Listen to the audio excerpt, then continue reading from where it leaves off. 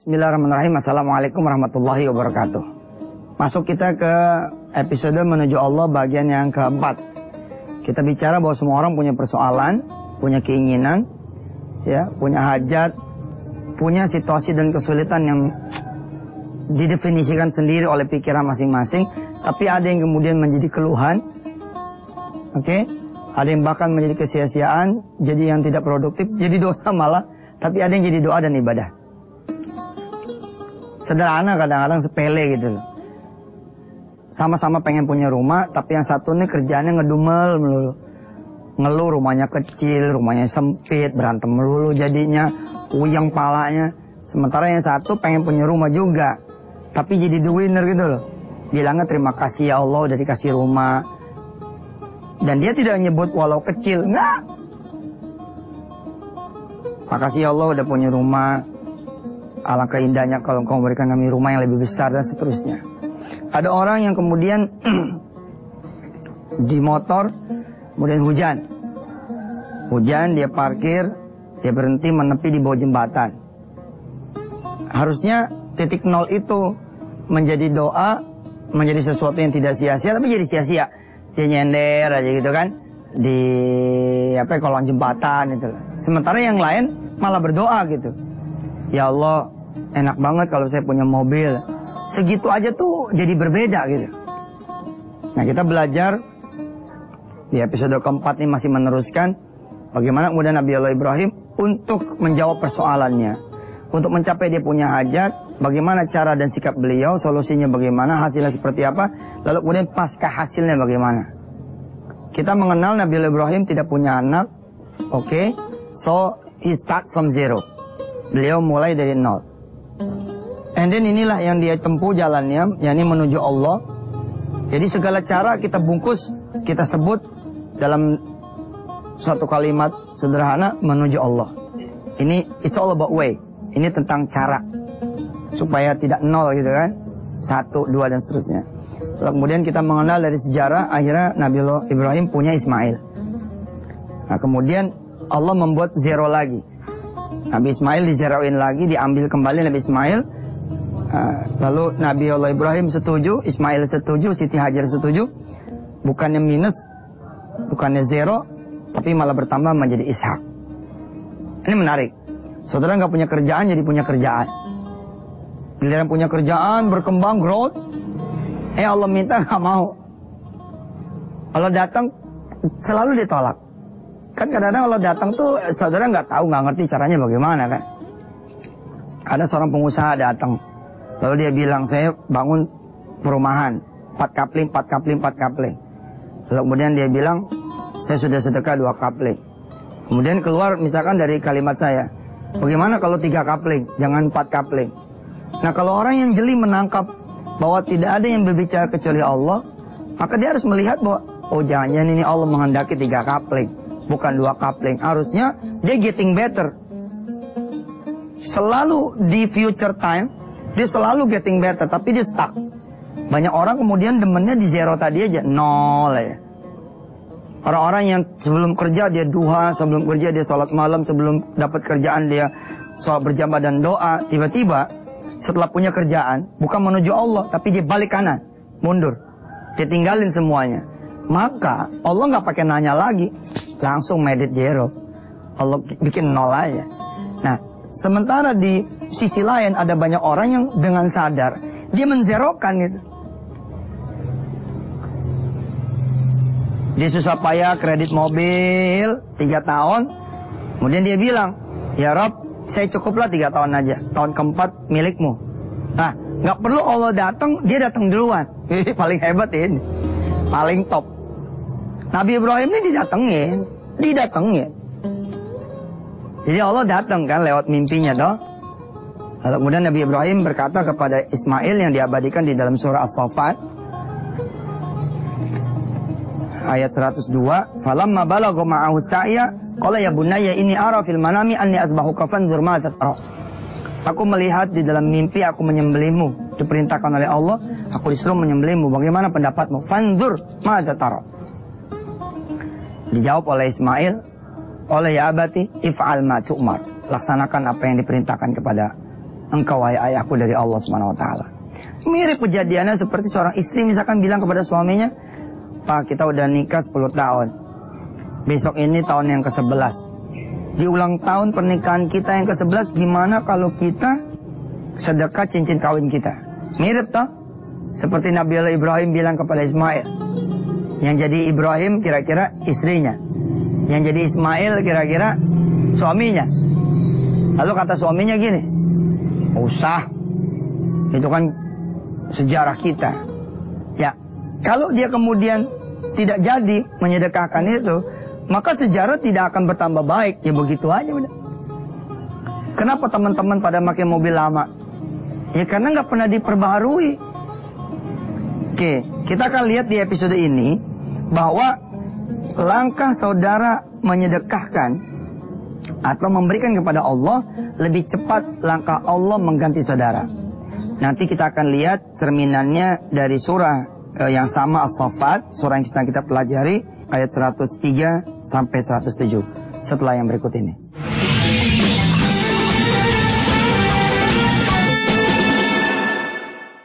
Baik, langsung kita lihat ayat 103. Falamma aslama wa tallahu lil jabin. Maka ketika keduanya telah berserah diri, agree, semua all family setuju.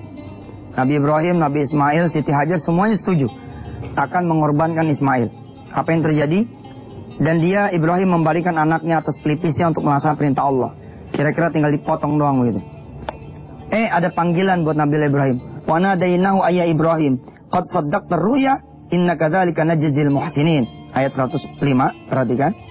Sungguh engkau telah membenarkan mimpimu, demikianlah kami membalas orang-orang yang berbuat kebajikan.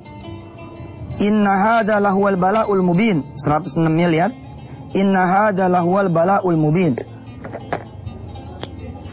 Inna hadza lahuwal bala'ul mubin. Perhatikan saudara. Disebutnya oleh Allah, ini ujian yang nyata, ujian yang besar.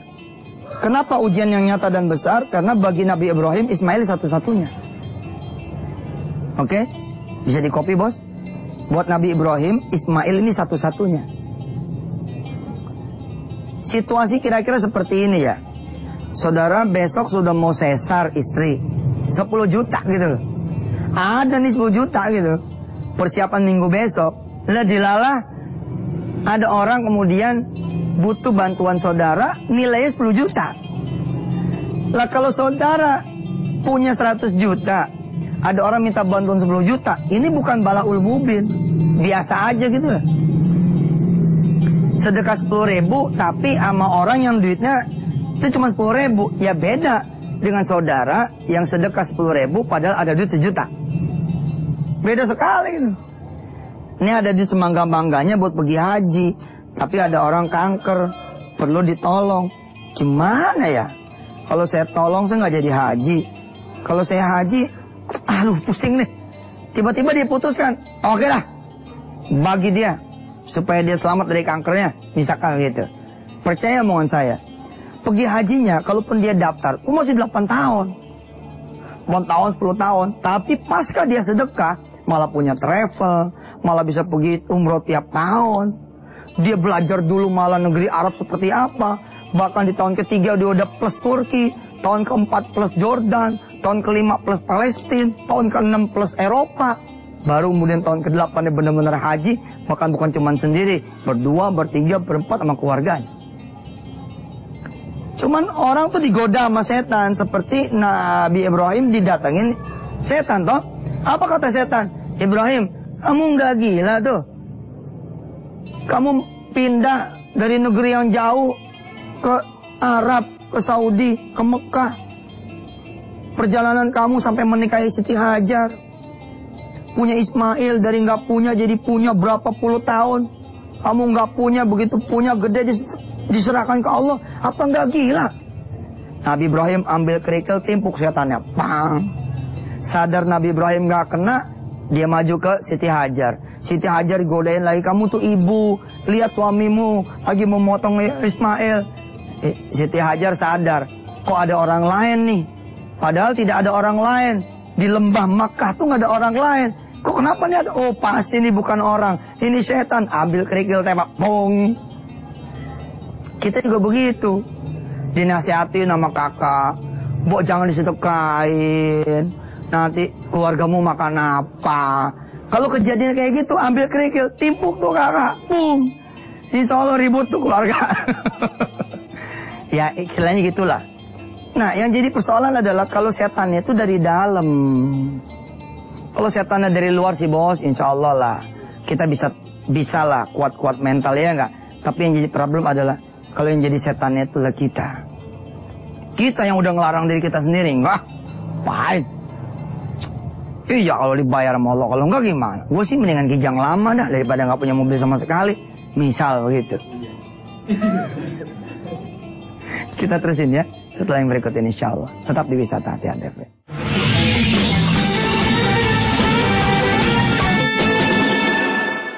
Di ayat 107-nya Allah mengatakan wa nadainahu bidzibhin azim wa fadainahu bidzibhin azim wa fadainahu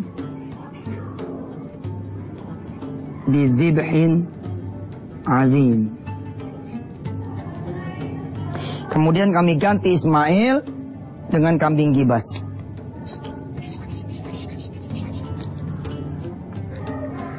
Lewat ayat 107 ini saya mengetahui bahwa sesungguhnya Ismail itu tidak pernah diambil oleh Allah Subhanahu wa taala. Tetap punya dia gitu. Bahkan dia punya yang lebih besar. Selain gibas ada Ishak. Suatu saat seorang kawan begitu bangun nih kontrakan. Begitu bangun kontrakan kira-kira 6 pintu gitu, dia punya pikiran. Kata si Ustadz, kalau saya sedekahin 5 pintu, nanti saya bisa dapat 50 pintu. Ya deh, bismillahirrahmanirrahim dah.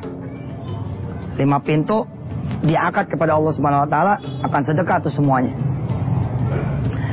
Kontrakan kan jalan nih pembangunannya. Dia sadar-sadar, ternyata benar terjadi. Begitu dia sadar, benar terjadi gitu loh. Ketika ini kontrakannya jadi, dan kontrakan itu disedekahkan kepada Allah Subhanahu wa taala, yang terjadi apa? Dia sudah punya perumahan, dia sudah punya properti. Nah, jangan berhenti. Habis itu perumahannya potong lagi gitu loh. Dapat yang lebih gede. Nanti begitu apa lagi? Potong lagi. Jalan terus, bos. Zahibun ila rabbi sayahdinnya tidak berhenti pada saat dia sudah dapat Rabbi habli minas shalihin. Ya Allah, begitu kan kata Nabi Ibrahim, aku akan pergi menujumu. Nah kalau bisa pergi menujumu ini, jangan berhenti di atap yang kita ini sedang nikmati. Terus saja sampai perginya itu benar-benar pergi, yakni menghadap ilahi Rabbi.